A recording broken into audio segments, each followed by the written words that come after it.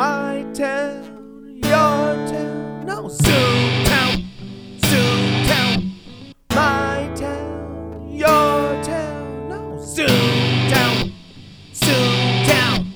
Your town, my town, no, Zoom town, Zoom town, Zoom, Zoom town.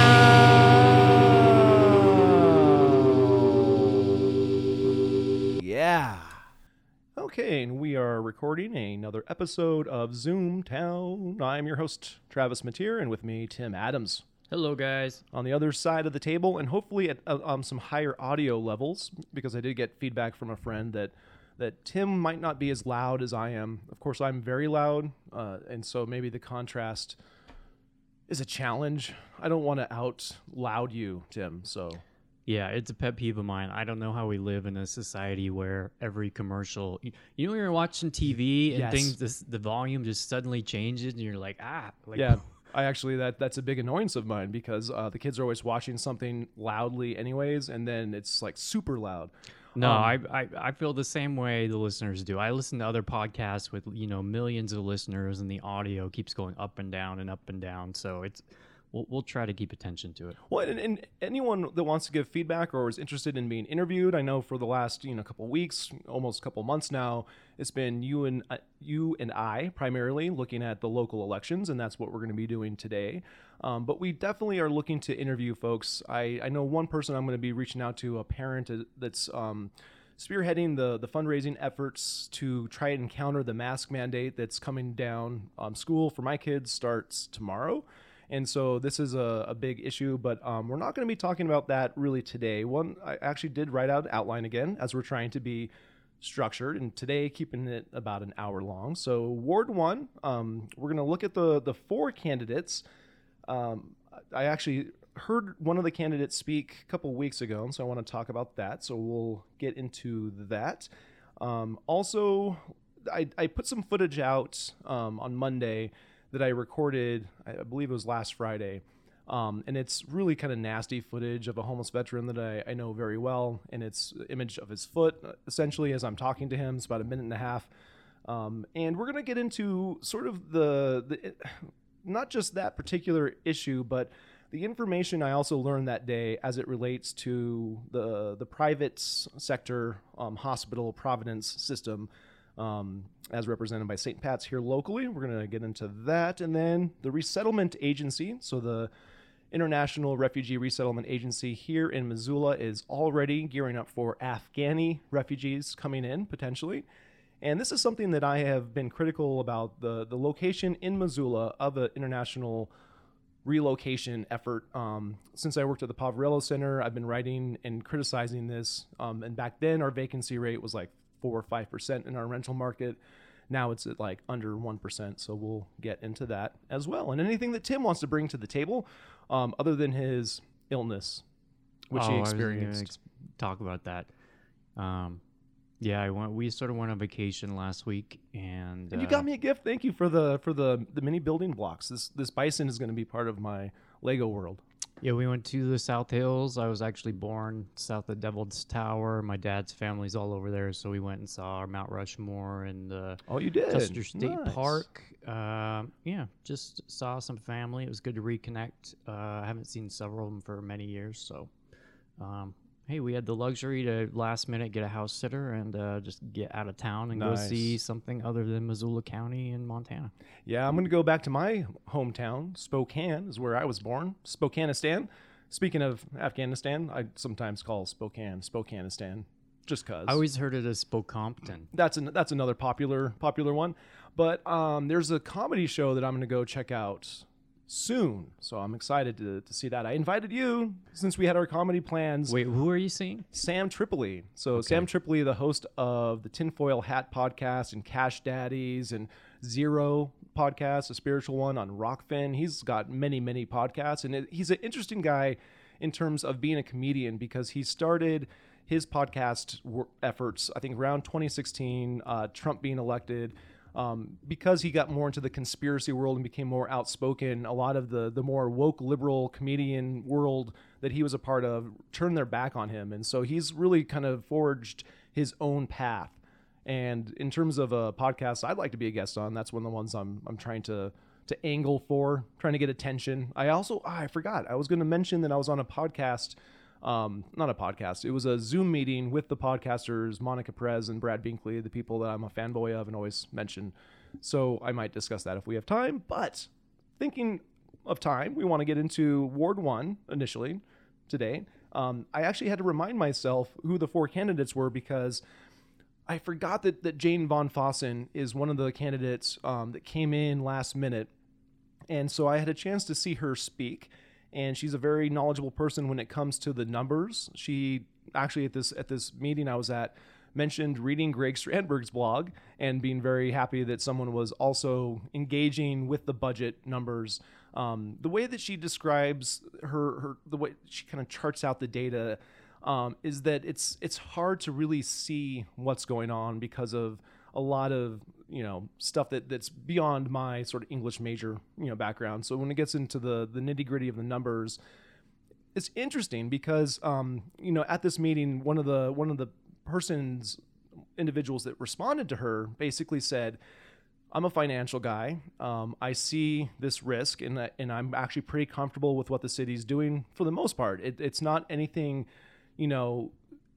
outside of the standards that really exist in how debt is carried and how bonds are looked at, all these kind of more complicated things, the mills, how these things all work together. When it comes to the financial priests in our current economic system, what the city's been doing is, something that a lot of municipalities do. And when I had a chance to talk, I was talking to Jane about the narrative, and how there is a missing component when you're just talking numbers about what the narrative actually is. It might not be huge percentages of the budget you're talking about, but when you're talking about something like the tax increment financing slush fund, you're talking about priorities.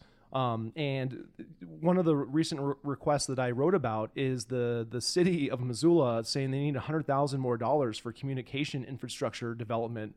And so, Ginny Merriam, the spokesperson for the mayor, someone like Lydia Arnold, one of my former volunteers at the POV, she's a PIO, public information officer. Allison Franz is the communication coordinator. The MRA actually wants their own spokesperson, and they've already ponied up $46,000 for Six Pony Hitch, the consulting firm, with Spider McKnight from New York. So it's fascinating to me that the city is looking to kind of expand its communication control. They already have all of these communication nodes that help control the narrative, and it's really challenging just to get counter narratives out there. We've talked a lot about the media landscape in Missoula. I mean, really, someone like Mayor Engen, 16-year incumbent, faces less scrutiny from the media today than he ever has. There's no Missoula Independent. That was long shuttered by Lee Enterprises. The Missoula Current is a joke. Martin Kitson is a fucking joke. I didn't realize he used to be a spokesperson for the Democratic Party. He I didn't did. until you had put that up. Whatever the little Twitter spat was. But what's crazy? He absolutely did. Any one person who's worked as a comms person in Democratic politics apparently instantly has the ability to be a journalist. Isn't that crazy?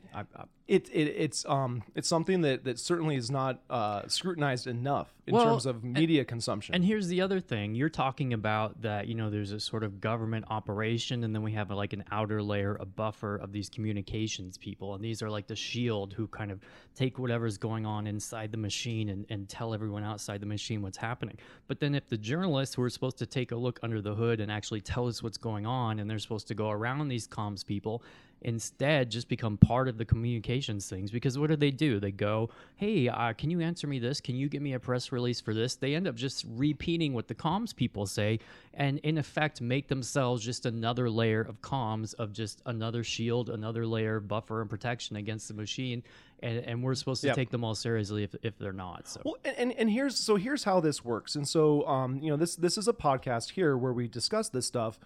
I've written a blog for many years. And so, as part of the media landscape, what do I do? Well, one of the other candidates in Ward 1, so vying for a city council position, is Jennifer Savage. And on April 23rd, 2021, the title of this post by me is A Closer Look at City Council Wannabe Jennifer Savage. And in this post, I have a link to Greg Strandberg because of the fact he got it rolling a while back, pointing out that Savage is a part of Spider McKnight's 6-pony hitch team.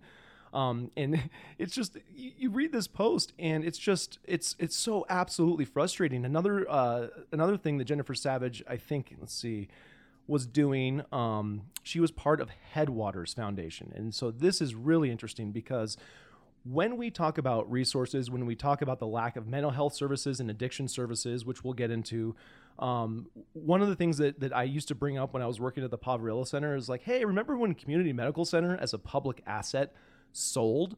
Remember that, people? It was $70 million. Whatever happened to that money? Well, it's now like $100 million, and it's the Headwaters Foundation, and they sit on that money and they trickle it out. I wouldn't even call it a stream. That would be too generous in terms of the tiny little morsels of money that they just trickle out from the privatization of a critical public asset that Missoula lost, really. And so one of the links I have in this post, let's see, the quote, let me just click really quick because this is actually from Headwaters.org.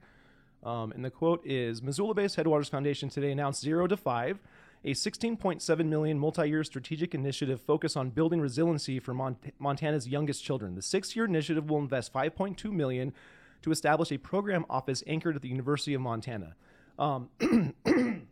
Excuse me.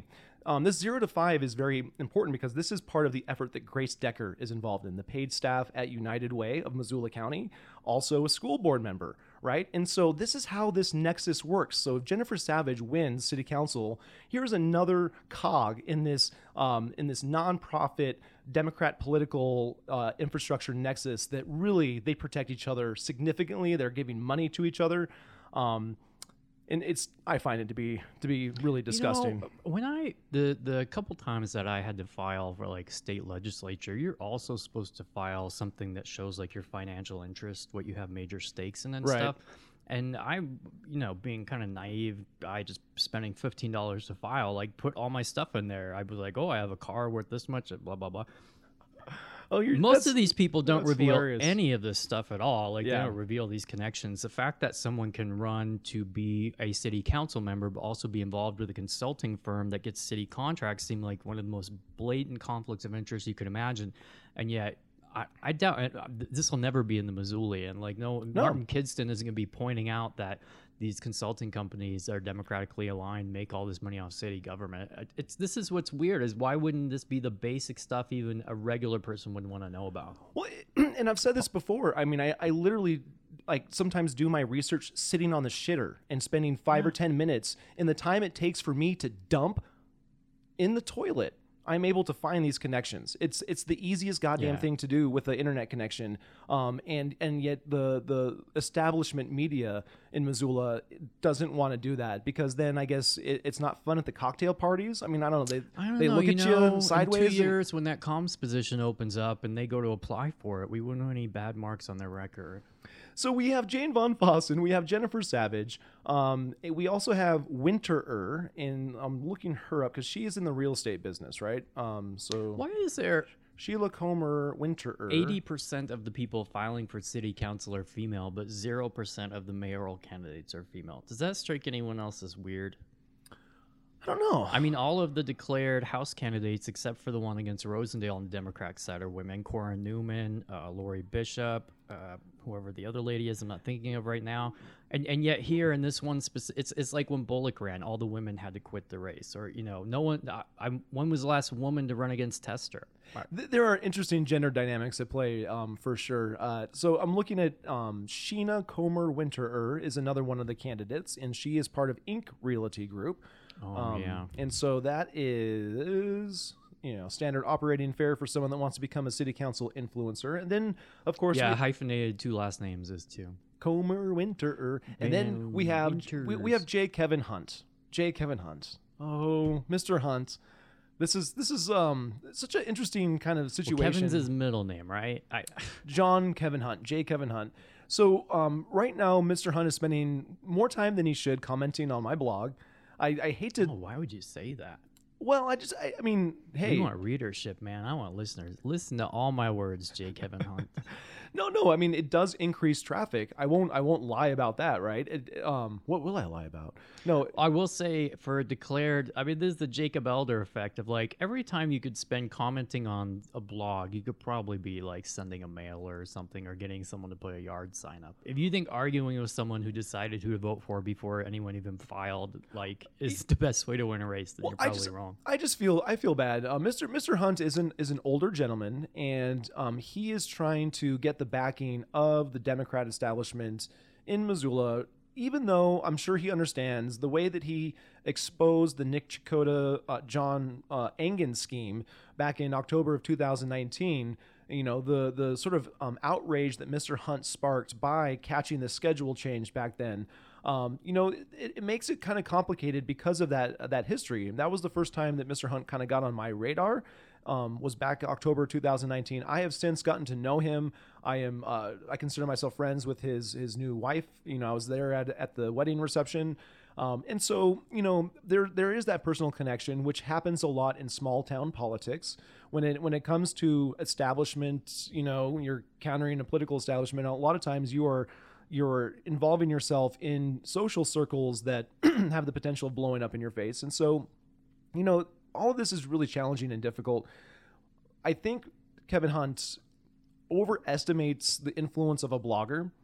Unfortunately, most people still have a negative connotation with what a blogger is and does. And just by virtue of making a comment on a blog, you're probably, in some people's minds, denigrating your credibility a bit. And so my advice would be to just, not because I'm like mad or upset about anything that he's saying, although, I mean, I could be. I try and step back from that personal emotional response and say, strategically probably doesn't make much sense. But, I've been going to Facebook because of, Hunt's prolific posting on social media through Facebook, just because I am learning about the efforts to go after him. So Maggie Bornstein, my understanding, the girlfriend of Daniel Carlino, another city council candidate, has been working hard to make sure that Mr. Hunt does not get any kind of nomination from like the DSA or from the Missoula County Democrats or the MCDCC, whatever those letters are, in terms of the Democrat establishment. And so it's been interesting to see this candidate really with all of the bona fides that you could expect from a long time progressive minded individual. I mean, this guy's been fighting the good fight as a lawyer in Oregon City. He took on TIF corruption in Oregon City and kicked some serious ass. I have a lot of respect for Kevin Hunt and what he's doing, regardless of any commentary that he's providing. So strategically, I think something to think about for him, whether or not he wants to Well, I mean, here's the big question. Here's the reason we're even here behind microphones is like, if you want to affect change, what realistically do you have to do? Okay. The reason I don't think you've heard a word from Engen or anything about this is because they're pretty confident. I mean, from what I've seen, I just don't see anyone as a threat currently. I think don't you're think right. they're in any kind of danger. I will say the fact that they allowed a primary to happen is maybe their safety valve. That way they don't get caught unaware on election night that someone has been doing something under their nose. They'll have actual numbers on the primary that either they're won and this is over, or they'll have a second chance to really hit whoever comes through harder. Yeah. They'll make those decisions on how to character assassinate hardcore at that point, maybe. But let's take an example, though. We had Jesse Ramos on. He was one of the first guests that we interviewed here, and he stayed on that city council, and he worked tirelessly for months, for years, to recruit candidates and actually get them the resources behind them to win races, okay? Yep. He went from winning just 1 ward out of 12 in the city to recruiting more candidates to winning 3 out of 12 wards in the city. I'm a bit disappointed that he is sort of giving up the fight now. He must have other stuff going on. He's not. I can't get into specifics, but there's definitely some insights that I now have that I didn't previously a few weeks ago thanks in large part to the perspective of Mr. Ramos. But to that point of what Jesse Ramos was able to accomplish, and he accomplished it amidst that whole TIF uprising. All these activists showing up week after week at city council chambers. Was one of the things that Jesse Ramos did was seize on that outrage, and he got 2 other members elected as part of this triple Team Liberty counterpoint to this political establishment that calls itself progressive, but it's a neoliberal money corrupt political establishment essentially. And I think the reason why Jesse Ramos was able to do that, because almost every single person I talk to, I meet, has heard him speak in person and was impressed by the way he was able to speak in person. We're not talking about mayor candidates necessarily today, but Sean Knopp, Knopp, there's no F there, people. Sean Knopp has a lot of signs showing up in Missoula, but when it comes to public speaking in the mayoral forum, weak sauce. I mean, he did not come through strong and confident in sort of his own ability to put forth some ideas. I mean, you might need to have a few sort of phrases you can fall back on when you're feeling not able to answer specific questions. But, it's an interesting situation that we have with this primary, because I think you're correct to say it's more of a safety valve. It raises the bar in terms of money that not only you have to raise, but it also was pointed out that it doubles the money a person can raise. And so I think it's $180 limit. You can raise that now in the primary and then in a general election. And so when it comes to that money, it's funny when we were doing research a couple months ago when I was looking back at Engen's financial reports, because he had raised $330, and I was like, and this came through a lot, where there was a bunch of people, and I knew at the time the limits were lower than that. But then I looked, and there was some temporary window in that year where a judge threw out all the campaign contribution limits, saying they were a violation of free speech. Oh, interesting. And so the Commission on Political Practices, John Model, had to raise that to some sort of arbitrary thing, which ended up being $330. So it's interesting that out of all the elections, this one, Engen did take advantage of his ability to raise as much money as possible as was legally allowed at the time.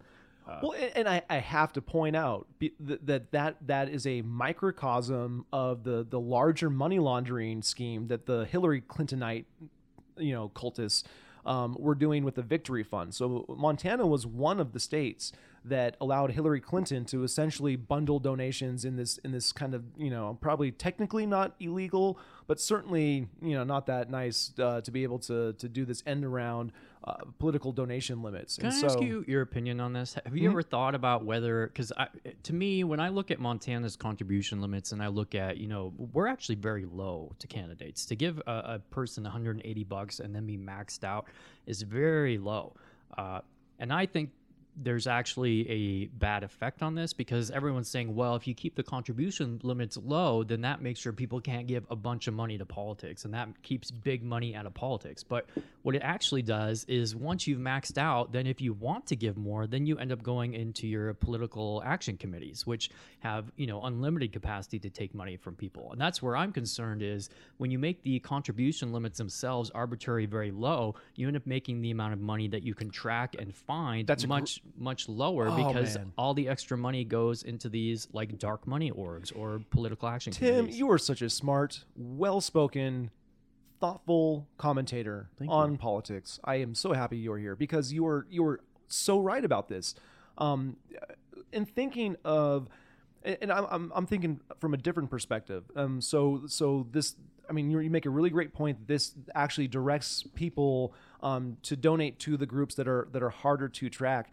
I think in terms of a political establishment that uses soft power and charitable donations, the way that soft power has come at me, you then even more, I think, emphasize a established political incumbent, the ability to use that soft power. If you can't counter it with more publicly accountable, larger donation amounts, that might be a really good argument to say, hey, why not $1,000? If people want to give that much money to try and raise accountable support for an opposition candidate, instead of allowing Engen to not do anything himself. But you better believe Engin's harem crony, enablers are lashing out in all kinds of asymmetrical ways. Yeah, the mommy war is very real. Oh, the shit, struggle is yeah. real. Well, that's what I'm saying. Why would I give John Engen $1,000 in trying to like support him when I can give to United Way $1,000? Or I could give, to Or Missoula Ford, Rises. Montana, Yeah. or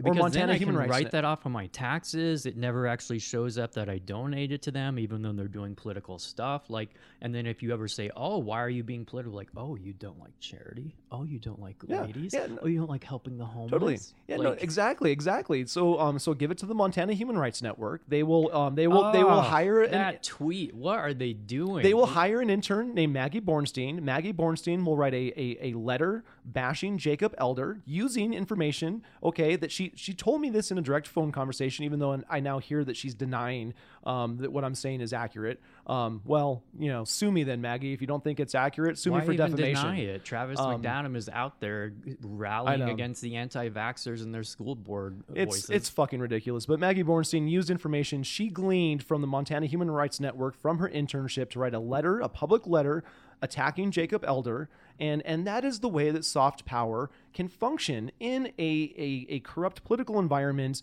that sees an ends justify the means approach, using any hat that you're wearing. Oh, I'm just wearing my United Way hat. Oh, I'm a school board member. Oh, I also direct political activity through the Missoula Rises. I can just wear these different hats. But if Travis takes a megaphone, I'm sorry, now I'm like almost knocking over my yerba mate. Have I had too much yerba mate, Tim?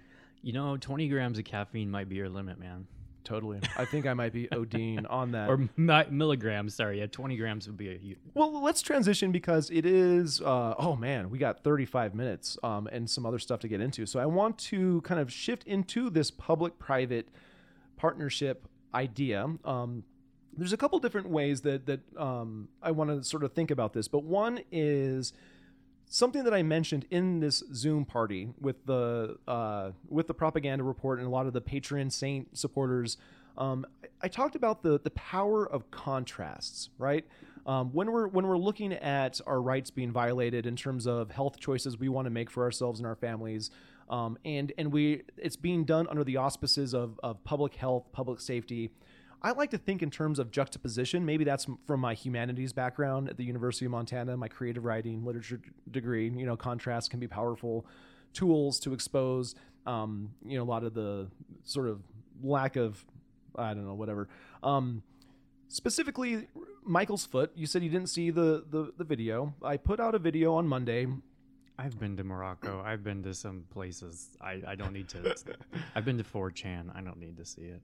Yeah, well, the beauty of Michael's rotting foot and the flies that are clustering around the rotting toe specifically is that he gave me permission to videotape this, and I talked to him about his situation. I know him very well from the old POV days. He's a veteran. Before he was back on the streets this summer, he was in housing, but this is the housing he was in. He was paying a nightly rate. I don't know specifically what it was, but at the Motel 6, he was paying nightly rates. And so it was upwards of $2,500 to $3,000 a month was my understanding from talking to him. And when the nightly rates went up because the summer season rates hit, he was back on the streets. And so he's a veteran. He's got financial resources. And I videotaped him because I saw him as I was biking around between St. Pat's and the POV. So he's just sitting there waiting for the EMTs to respond, because I guess he's working with the mobile crisis unit. But I had found out earlier in the day, and this is kind of the contrast that just like hit me hard that day. I had found out earlier after contacting the Providence healthcare system via an online inquiry. I got a call back from a risk assessment person and was told that just their standard response to any policy inquiry, because my specific inquiry was how St. Pat's Providence system, how does a person get removed from life support? What is your policy outlining that process? Mm-hmm. I cannot find that out unless I have a lawyer sue them, or litigation, subpoena. I don't get to know that policy. The reason why I was looking into that is because Sean Stevenson, right, the man that was attacked at the Poverello Center, taken to St. Pat's, removed from life support after his family was not notified, I can't know that. And when I contact the public information people that are supposed to be accountable, between me, the public, and the elected officials, so Allison Franz, the communication coordinator, and Lydia Arnold, the public information officer, they don't have any answers for me because that's a private sector issue. So they direct me to the private sector that tells me I don't have any rights to that information. It's proprietary. And so, I wish Allison Franz could speak to why the county coroner was in there. My understanding is if there's an organ donor situation, then because there's so much paperwork involved, then they are sometimes there in the room if, during life support being removed. Sean was an organ donor, so that excuse doesn't really hold water for me. But again, I'm not allowed to know this information. It's just a little peon of the public, and it's disappointing to me that is the case and the reality that, no, you don't get to know. Yeah, I mean, we talked about it before the podcast started today, and this is one of the difficulties as far as having an open and transparent government goes that's accessible to citizens, because every time they contract with, like a private sector company, then it becomes one more hurdle that you have to jump. And, what part of that company is actually something that can be open as a company that takes public money? The hospital, they have an agreement with like the ambulance service, Missoula Emergency Services, that anytime someone calls 911 and has the medical information, that private company, Missoula Emergency Services, will go get them. Right. And then they will transport them to that private company, St. Pat's, right. healthcare. And if you want to do a public search of that or gain information about an incident, like someone being transported to the hospital and what happened to them after they're transported, there's a lot of different gray areas, like where does that person's personal privacy protection, like HIPAA rights, come in? When they make the phone call, when they get in the ambulance, if the ambulance workers are paid with public funds, presumably in some situations they're going to be people who are on Social Security, Medicaid, whatever. But yet, just for average Joe citizen, this is a complete labyrinth that you have to navigate. And let's hope you have money and a lawyer and lots of time and patience on your side, because you're never getting it through the first hallway, the way that things go today. And and hopefully you're not stricken by grief and dealing with the emotional fallout of some kind of personal tragedy, while you're also trying to gain access to information that has financial barriers. I mean, I just heard recently, the transcripts of the Brandon Bryant case. So Brandon Bryant was recently acquitted. He was charged with felony intimidation, going back to the tax increment financing uprising. And he was acquitted. Okay. We have 3 city council members testified, in that case. Although 2 of them are quitting, right? Yeah. Maybe that's how scared they were. It's very interesting, though, because the transcripts will come out eventually. What's crazy? Yeah. At the end of the day, he did get them eliminated. So who really won Missoula County? At the end of the day, the cost of the transcripts is allegedly $2,500-ish. Why? To get to, because it's like 70 pages or something. I mean, it costs $2,500 to print off 70 pages of transcripts. They probably have to go through it with a fine-tooth comb, maybe redact some stuff. This is what I talk about also with the media. Okay, the media is supposed to be de facto like represented by journalists. When journalists go in, they're supposed to be representing the people. And this is one thing I think journalists in pretty much anywhere don't realize, that if you call up any agency, especially a government agency, and you say, I'm so-and-so with this newspaper, you're not going to get treated the same way that like Tim Adams or Travis Mateer. I can't even tell you the number of times I've done information requests from everything from the Montana Supreme Court to the governor's office to even state municipal agencies, and I just get ignored. This was something when we were at Media Trackers, was like, oh yeah, don't even try to even get someone on the phone in November or December, because if they'll even get back to you, which most time they won't, you'll have to try 3-4 times over 2 months, and then maybe you'll get a response. They usually just hope you'll go away. And so when these reporters who so casually and happily go talk to the comms officer and just get the press release and then print that as the news, it's like you're nowhere even close to what the experience of a regular person whose life might depends on getting this information. Like, there might be a real valid reason that you need this, and yet you're going to put up these barriers, and these barriers just fall away, just melt away, because I'm with the Missoulian, I'm with the Free Press. They're like, oh, well, come right in. Yeah. Well, it's like North Korea. You watch that movie, The Dictator, where they go to North Korea and they're like, here's our grocery stores and here's our health. Here's all the happy citizens. It's like, come on. It's a complete mirage. And the fact that you're being treated this way and have no skepticism only speaks to your privilege. Oh, man. It's all just embedded journalism. I'm going away from the microphone really quickly to grab this book. We're not going to talk about this today, but I got this in the mail. Post journalism. Oh man, this is fascinating. Basically, this guy is calling the death of newspapers by the mid 2030s that they will be gone. Basically, you know, a whole generation is coming up without even a tactile experience with newspapers. It's a really interesting look at just the. This got mailed to you, huh? Yeah. I just got it. Do you know the person? What's his name? Andre Mir. I'm not familiar with it. I was doing some research for an essay that I was going to submit to another blog, and I'll get into. I'm going to write about something about that in a really good positive way. I want to see more people really enter and engage this media landscape locally, because we really need more people doing more work. Well, and even this looks, as far as I can just tell from the blurb on the back, it looks like a Russian guy who now lives in Canada. So isn't it interesting, all these people who've come from actual authoritarian countries coming here warning us about how much our country is starting to look like the one they came from?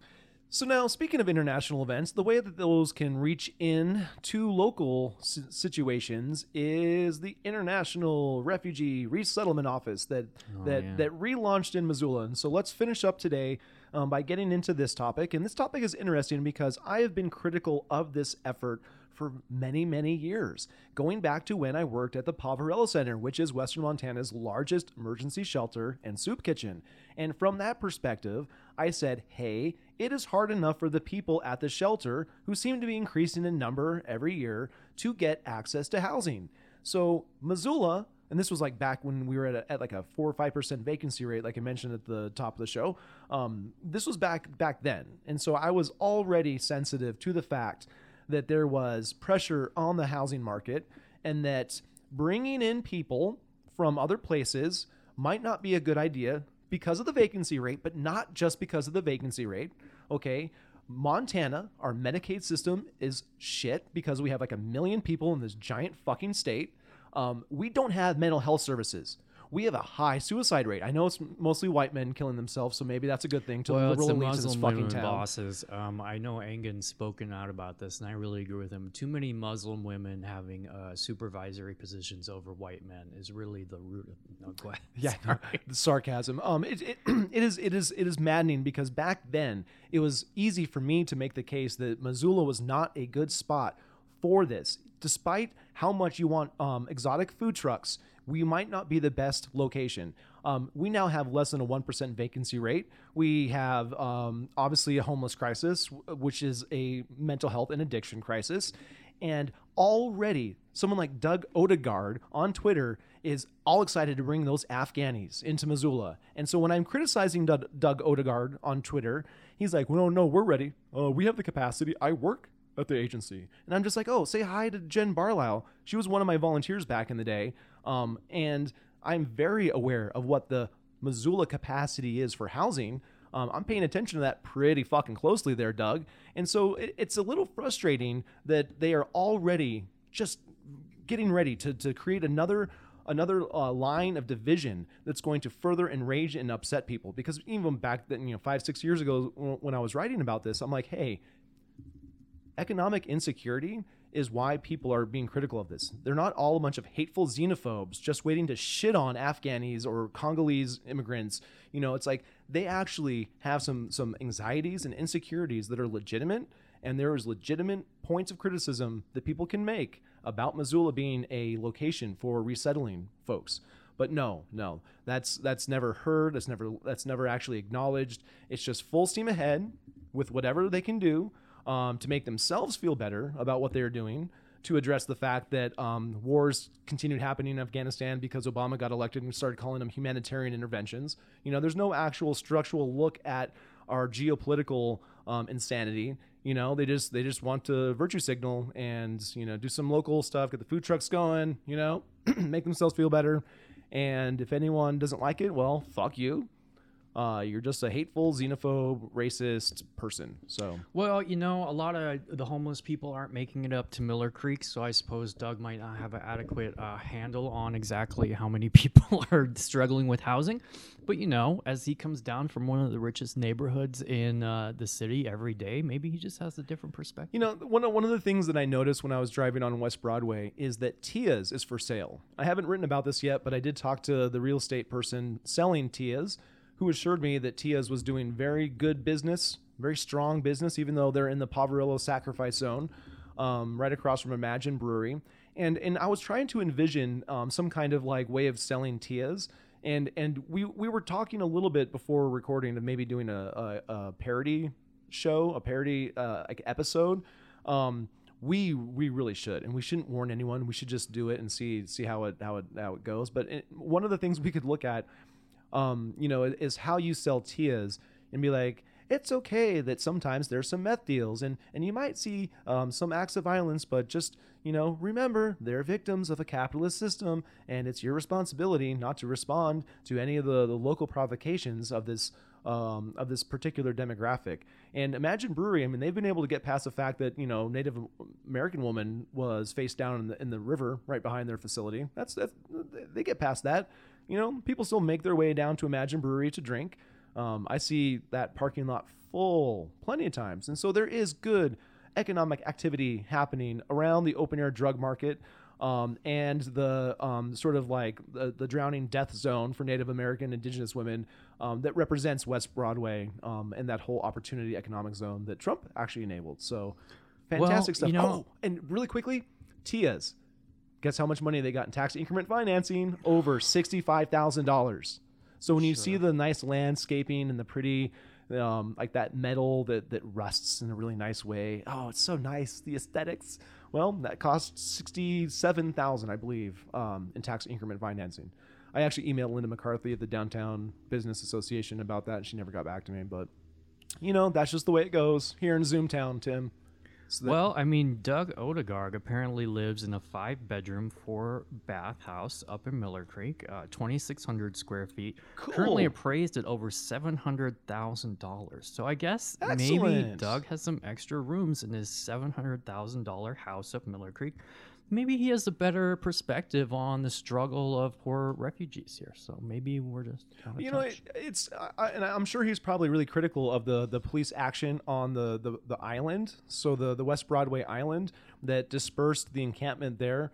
There was a really nice economic refugee I ran into, young white man, and he was drunk. I'm sure it's 10:30 in the morning, and sure he called the female staff like a bunch of bitches at the Poverello Center. It's okay because he's a victim of capitalism, and he just arrived in Missoula about a month previous. This was like I think back in June or May when I ran into this guy, and I'm just like, oh yeah, that's the guy. That's the kind of people that we need in this town. We need to be bringing like the young, drunk guys with various issues that like to talk poorly against the female staff at the POV. That's definitely who we should be encouraging to stay. But you can't say anything critical of our 9 going on 10-year plan to end homelessness, the failure of the coordinated entry system, and the fact that our mayor, in a interview I had a chance to review, himself used misinformation when he said, that couch surfing is a scenario that can get you help in this town. Couch surfing for Mayor Engen so that he knows about his own fucking town, right? And the policies that dictate the help people can get. No, couch surfing is not something that HUD defines as literal homelessness. And so if you call 211 or if you go to the POV and you're trying to get assessed by the coordinated entry system and you tell the person that you were couch surfing, they will not ask you the 26 questions of the special questionnaire called the VI SPDAT. That's an acronym. I fucking forget what it stands for. But couch surfing is not one of those scenarios. And I know that because I used to refer people to the coordinated entry system when I was working at Missoula Aging Services. So as someone that's worked in the nonprofit sector that is very knowledgeable about this, that's providing right now to anyone listening, I'm providing more accurate information than our fucking mayor is able to provide. And that's a problem that apparently our mayor thinks the city needs $100,000 more to deal with. And that's a problem that I have because that's bullshit. Okay, I'm done with my rant, and we should wrap up here. Well, actually, I want to talk about because traveling, I think, is really. I mean, that's what liberals always say. If Americans could travel, they could just see how the rest of the world contrast is, see how amazing is it is beautiful. in Europe. Yeah, and right. Compare and So we contrast. went to Bozeman, where I lived for almost 15 years, and I will say it is quite changed. It does look like exactly one of those places where it's just rich people moving in. Right. If people don't know, the Walmart is trying to pay $21 an hour to start just because they can't actually Ooh. find workers who can work at Walmart and afford to live there. As we mentioned off air, the median home price is I think it was like $690,000. That blew me away. I had no idea it had gotten up that high. I mean, Well, I that's, lived there for years because I lived there before they even had a warming center, before there was a homeless shelter or anything. And it was really surprising to me that there were so many tents around the Walmart of Yeah. people just having to stay outdoors. And especially the big turn the weather took last week, where people who were living outdoors in like 85, 95 degrees sunny weather in tents now suddenly were sleeping overnight. I think it got down to like 35 degrees last night before we came in. They were warning us Yeah. about the first frost, which last year was probably end of September. But the thing that I noticed was there were actual improvements to the town when they brought all these big box stores in, which are a lot more than I was there 3 years ago. They actually made them improve things. Up Wilson Avenue, one of the old university districts, it's all street lights had went in there. Stephen remarked to me, you go down 7th Avenue, you see a lot of improvements, a lot of sort of landscaping and stuff. So it does seem that they're taking the money that they're demanding from these big corporations and actually trying to beautify the city.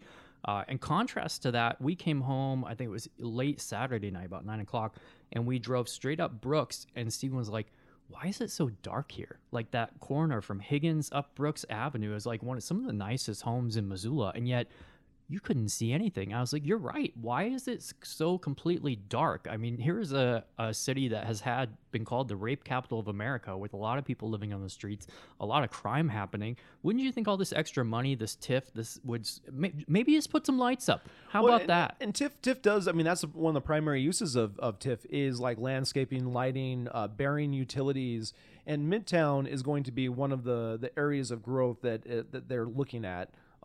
Certainly, but when you think about some of the infrastructure movements that are happening, excuse me, that actually wasn't even a cough that I earned the fun way. But the fence along Reserve Street is something I wanted to mention really quickly before we kind of wrap up. And if, for people that aren't aware of Missoula, Reserve Street, the bridge is right by the Walmart on Mullen. And so that has been an area of long conflict. And one of the things I think that's developing now is the Montana Department of Transportation moved forward with this chain link fence situation. And I went out there, took some video footage. And I think this is a play by MDOT, by the state, to basically say, okay, ball's in your court now, Missoula City, Missoula County, because what they have done is they've left gaps along the fence where the gates are going to go, and those gaps are left open because they're basically saying when an alternative, either another outdoor camp that they've been talking about, but when an alternative is identified, then they will be able to force the removal of the illegal encampments out at Reserve Street. Yeah. And so because of this this sort of local city county not necessarily coordinating and communicating with the State Department of Transportation, I think this is a power move by the State Department of Transportation to now put more pressure on the city and county to actually step up and do something. And it's going to be interesting because as someone who has coordinated cleanup efforts out there with the health department and with the Clark Fork Coalition, I'm very familiar with the terrain, and what the Department of Transportation has just done is going to make it so much more difficult to remove trash. That fencing has created now artificial choke points in which it's going to be challenging to get trash right on those choke points. And so it's going to be more difficult now to clean the trash, and I have been responsible for coordinating efforts that have removed tons of trash. We measure our cleanup efforts in tons, and that is going to be a challenge now. And so, as we have this local municipal election and we have claims of public safety being so important, everyone wants to put more money to the police, and it's like, but what are we doing when it comes to no-go zones? Yeah. And what's the communication actually happening between private sector and public interests? We still don't know the full scope of the conversations happening between county commissioners, the United Way, and Blue Line Development about the transitionary or the transitional outdoor space on the way to Lolo. That there are still emails that have not come out, and the cost of that was over $800 from what I'm aware of, in terms of having to redact information about homeless individuals. Here's what I'm curious about all this, because it's difficult right now to know how much effort is being done and trying to be shown to the public in order to keep Engen in office, and how much of this might just go away once the election's over. But something I was thinking about, I actually did a little bit of research on, was what if as soon as the election's over, we just start to recall the mayor? Yeah. Do you think people would support that? Yes, absolutely. Because I think my sense is, this is my personal view, okay, that we kind of got duped. When you talk to people on the Republican side, when you talk to people on that Republican Central Committee, they really thought, here's a black guy, here's a veteran, he's going to go in, he's going to clean things up. This is going to be the silver bullet to take Engen down.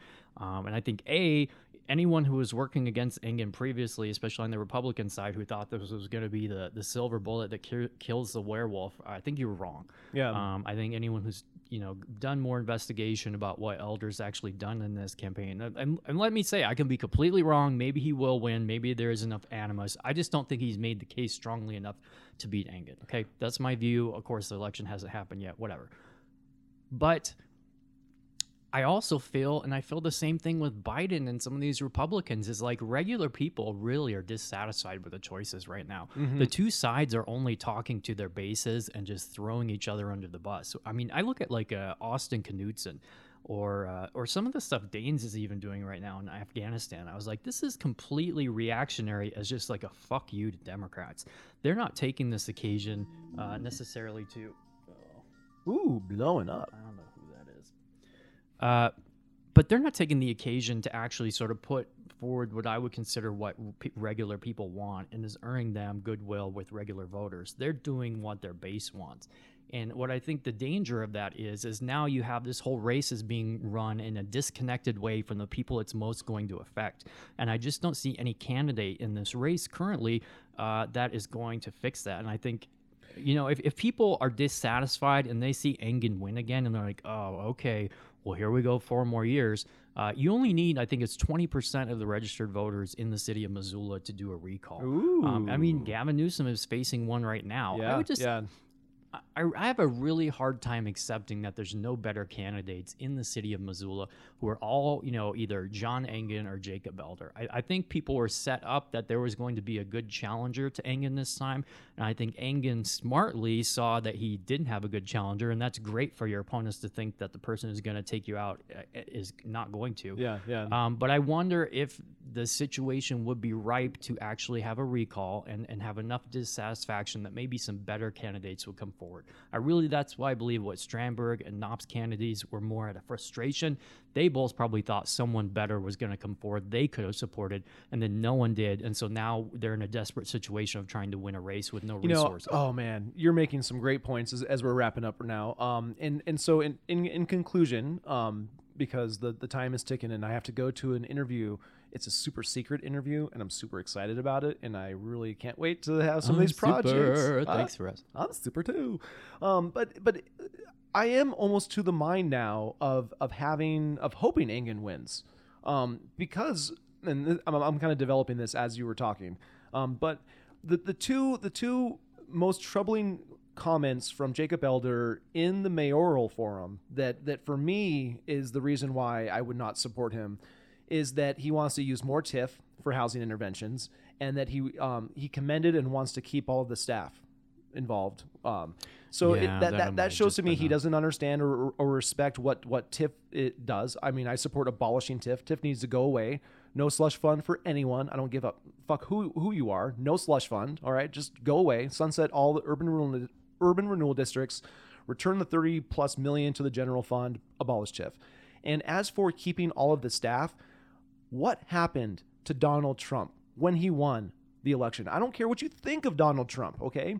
What did the people that were more loyal to Obama do surrounding Trump? If Trump wanted to remove troops from Syria, what happened in places like Syria? So I mean, maybe that's not an analogy that makes a lot of sense for people, but I really, really strongly encourage anyone that wants to try and take on the mayor position. You're just one person, okay? There are a lot of people willing to take advantage of their positions within the bureaucracy to intimidate people. Okay. And so when, and this happens to more people that have talked to me privately than I care to admit in terms of a loving, caring, liberal community. These little enabling cronyist foot soldiers, they're little fiefdoms. They will come after you in ways that you don't even understand yet. And so for Jacob Elder to say, great, amazing staff, everyone, let's just keep it all and use more TIF. I'm just like, oh, dude. Yeah, let's keep hanging in. For any local sycophant bureaucrat wanted to screw you over in any little situation, whether it be your sidewalk or your property taxes or something, you think the Missoulian's going to come to your help? Do you think the Missoulian's going to come and highlight the plight of your problem against local government? Do you think NBC Montana is going to like... You have Quentin Rhodes in Missoula being one of the few lawyers willing to take on the political establishment. I suspect he's a bit overextended with all of the battles that are sort of emerging. And so you're right. You're not going to get necessarily the sort of the narrative virtue signalers within the media landscape, or even necessarily people within the legal community to back you up, unless you really have money and serious intent for what a fight like this takes. So it's going to be interesting as we're standing here near the end of August. We're looking at primary results 3 weeks from today, I think. 3 weeks from today, mid-September. And we're going to continue looking at things, talking about them. Well, maybe we should have a party. Maybe you should have a wake. Maybe we should. My birthday is coming up next month, and so maybe we should have like a political primary Travis party. I'll bring my megaphone and perform. Well, it wouldn't be a party without your megaphone, Travis. We'll get some like electronic musicians, guitars, drums. I want to be a rock star. That's why I dress like, Hey, let's just cool quit clothes. the podcast and start band. Let's do it. Damn straight. Well, not until November. We got work to do until November, and then we might have some recall efforts to look into. And until then, if you want to get in touch with us, you can always reach me at willskink@yahoo.com. That's WILLSKINK at yahoo.com. And you're listening to Zoomtown with me and Tim Adams, kicking it every Tuesday when we put up new episodes. So get in touch with us if you would like to be a part of this effort, and we will be back next week.